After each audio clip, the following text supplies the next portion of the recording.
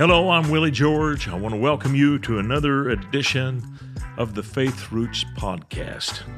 I hope you enjoy these as much as I enjoy putting them together, and I hope you're learning something.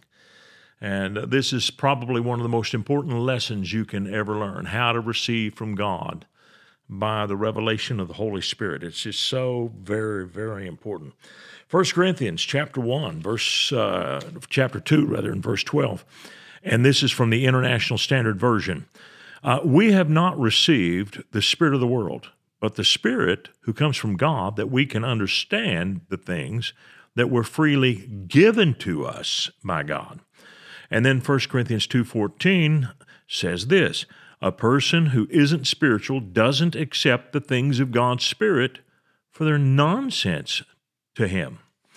Now, it's important to know where we are. Where Numbers 13 is where we're studying, and we're doing this because the Bible tells us in 1 Corinthians chapter 10 that we can learn things from the natural wars that the children of Israel fought in the spiritual battles that we fight. We can take those lessons and learn how to apply them in our situation. Now, God had already promised to give Abraham, Isaac, and Jacob and their descendants this land of Canaan for a 400-year stretch. Now, I know right offhand somebody says, I don't think it's fair for God to give somebody else's land to his people. Well, listen to this. There's a great body of knowledge that was held by the Jewish people, and it was a oral tradition that was passed down. It's not in the Scriptures, but it was a body of knowledge that they held for years and years and years. And after the flood of Noah, God made it very clear to the people of earth where he wanted each of them to live. And it's interesting to see how they did, for the most part, follow that. The sons of Japheth, and by the way, the Bible does say that Japheth's tents would be enlarged, meaning he would have more population than any of the other sons of Noah, that he would be more populous than either Shem or Ham. Ham seemed to go to Africa, and his descendants are there. Shem's descendants were to live in the Middle East. That was their place, and then Japheth had the rest of the world pretty much. And so this is where they were supposed to be. Now, what you see is by the time Abraham came to the land of Canaan, it had already been taken by some of the descendants of Ham. They had moved in and had taken this land, and according to the traditions, this was all set aside for the children of Shem. So really, they were not trespassing when they came. But even then, God was just in the way that he dealt with the people of Canaan. We'll read that here a little bit later on. Now, God had promised for 400 years to give this land to Abraham's descendants, and after being in Egypt in slavery from the time of Abraham till 400 years later, they had finally grown in population enough to utilize the whole of the land of Canaan. Now think about it. Had they come in with just a few thousand people, there's no way they could have utilized the whole of the land. And just the simple vacuum they would have created by not being in all parts of the land would have invited other people to come in and squat and to take the land away. And so God waited for a time to bring them into the land because they would now have enough numbers to fill it all. And that's what he wanted. And then there was another thing going on during all of this. The Amorites were so wicked now, their iniquity was full, and God said, now it's time to drive them out. There was a period when Abraham was alive that God told him, he said, I can't give you this land now because the iniquity of the Amorites is not yet full. They haven't come to the completion of their wickedness. And you can see this in studying the dealings that Abraham had with some of his neighbors. In fact, when Lot was taken captive by the kings of the east, you can see that Abraham had neighbors who are willing to go to war with him and to fight with him. These are pretty good people. And you can see that there were some God-fearing kings. Abimelech feared God. When Abraham lied to him, about Sarah being his wife, he talks about sinning against the Lord, and you might have allowed me to sin against the Lord by taking your wife. So these people were fairly decent at the time. Not all of them were, but many of them were decent people. You could tell when Sarah died and Abraham dealt with the Hittites and he bought the cave of Machpelah to bury his dead. You can tell that these are fairly decent people in the way they conducted business. And so what we have to understand is God is always fair and just. He's never unjust in his dealings.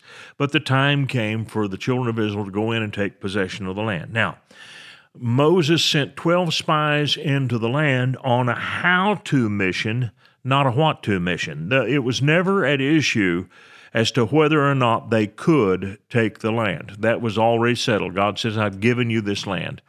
But they were to go see how they would take the land and how they would occupy it. They had to find out the nature of the land.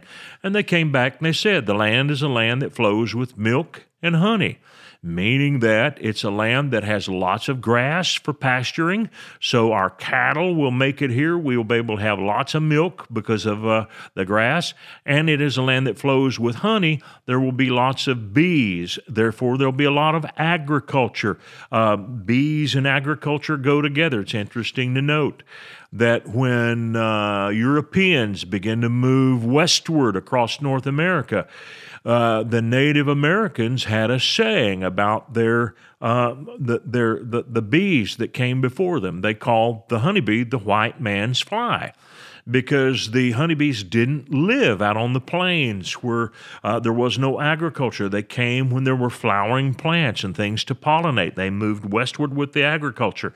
And so a land that flows with milk and honey is a land that has a lot of grass and a lot of farming. All right. So this is a how-to mission, not a what-to mission.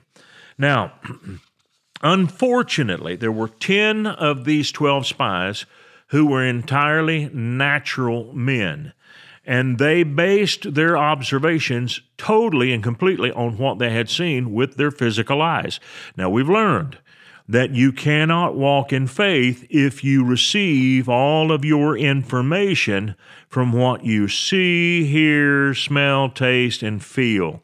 You have to receive spiritually in order to have faith. So these spies came back and they told Moses, they said, we went to the land where you sent us.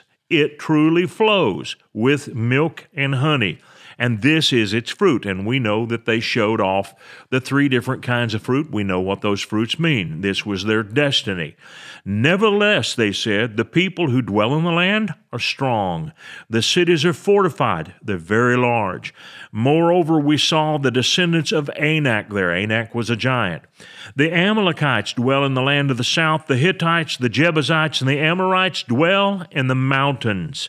And the Canaanites dwell by the sea and along the banks of the Jordan. Then Caleb stepped up, and he quieted the people before Moses, and he said, let us go up at once and take possession, for we are well able to overcome it. But the men who had gone up with him said, we are not able to go up against the people, for they are stronger than we. And they gave the children of Israel a bad report of the land which they had spied out, saying, now they're going to run down the land. They've already talked about how insurmountable the people are, but now they're talking about the land. And they said, the land through which we have gone as spies is a land that devours its inhabitants. And I'll talk about that in a minute. And all the people whom we saw there are men of great stature. There we saw the giants, the descendants of Anak came from the giants, and we are like grasshoppers in our own sight, and so we were in their sight. And basically they're saying we don't think we can beat them, so they don't think we can beat them either. Now they had 6 different obstacles to point to, 6 different things, and here they are. Number 1, the cities are very, very large. And so they described these cities that were obviously populated with a lot of people. This was not a collection of tents. These were not Bedouins who lived in tents across the land. I'm sure there were some tent people there, but this was a land of walled cities. The cities are fortified. That's another thing that they pointed out. They are expecting war. They are ready for war. We saw giants there. That's number 3. They noted how there were big people. Number 4, they said there are 7 different tribes of people there. And now let's go back over them. There are the Amalekites, the Hittites, Jebusites, Amorites. There are the Canaanites dwelling in 2 different places, and then there are the children of Anak. So we got 7 different places where these people are living. They're spread out. They have covered the whole land. They're all over the place. Mountains, they're on the seacoast, they're along the Jordan River, they're all over the land. And then they said, the land devours its inhabitants. Now, this is so very, very important.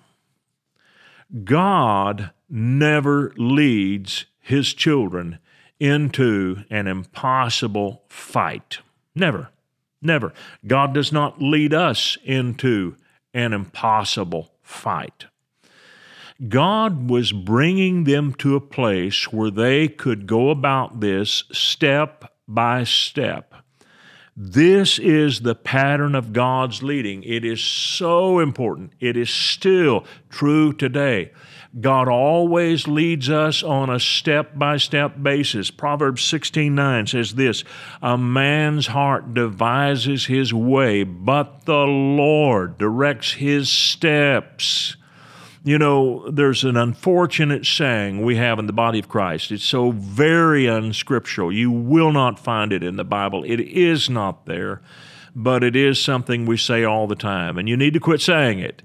We say we need to take a leap of faith. There is no thing in the Bible called a leap of faith. There is a step of faith, but there is not a leap of faith. It was the devil who tempted Jesus to leap off the pinnacle of the temple so that the angels could catch him. Now, this is a very important idea because you and I can walk away with this idea that somehow, some way, that any gain that we make in faith is a huge, impossible leap. And people say this all the time, God leads us to do the impossible. No, He doesn't. He doesn't lead us to do the impossible. If it's impossible, we can't do it. God leads us to do things on a step-by-step basis.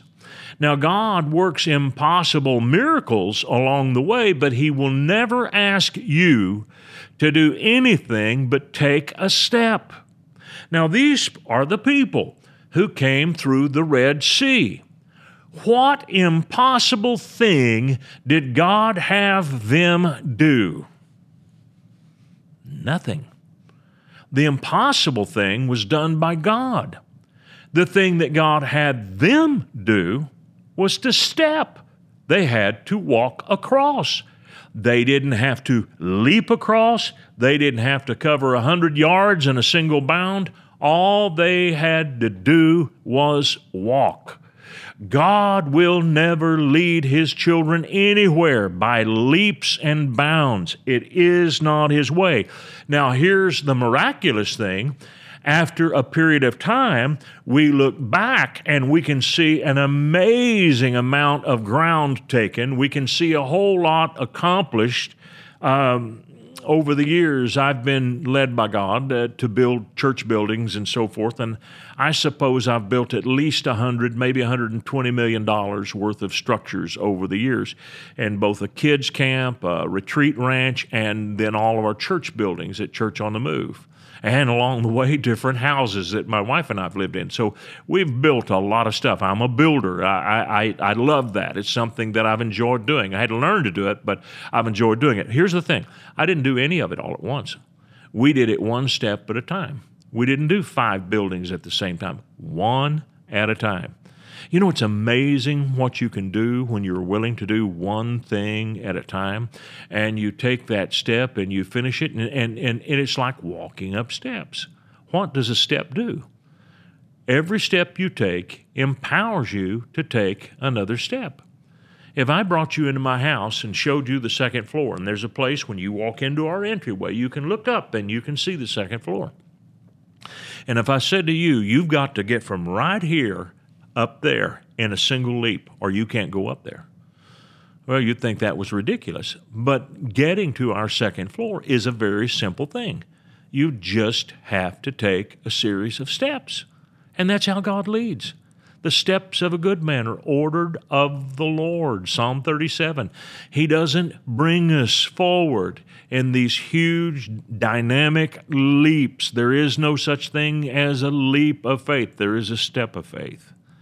And I'm going to show you in the next episode how God set up the children of Israel for the most amazing steps of faith that they could ever have imagined. And through these steps, they were able to conquer the land of Canaan. Thank you so much for being with me in this podcast, and we're going to pick right back up tomorrow. I can hardly wait to get into the next one. It's going to be good.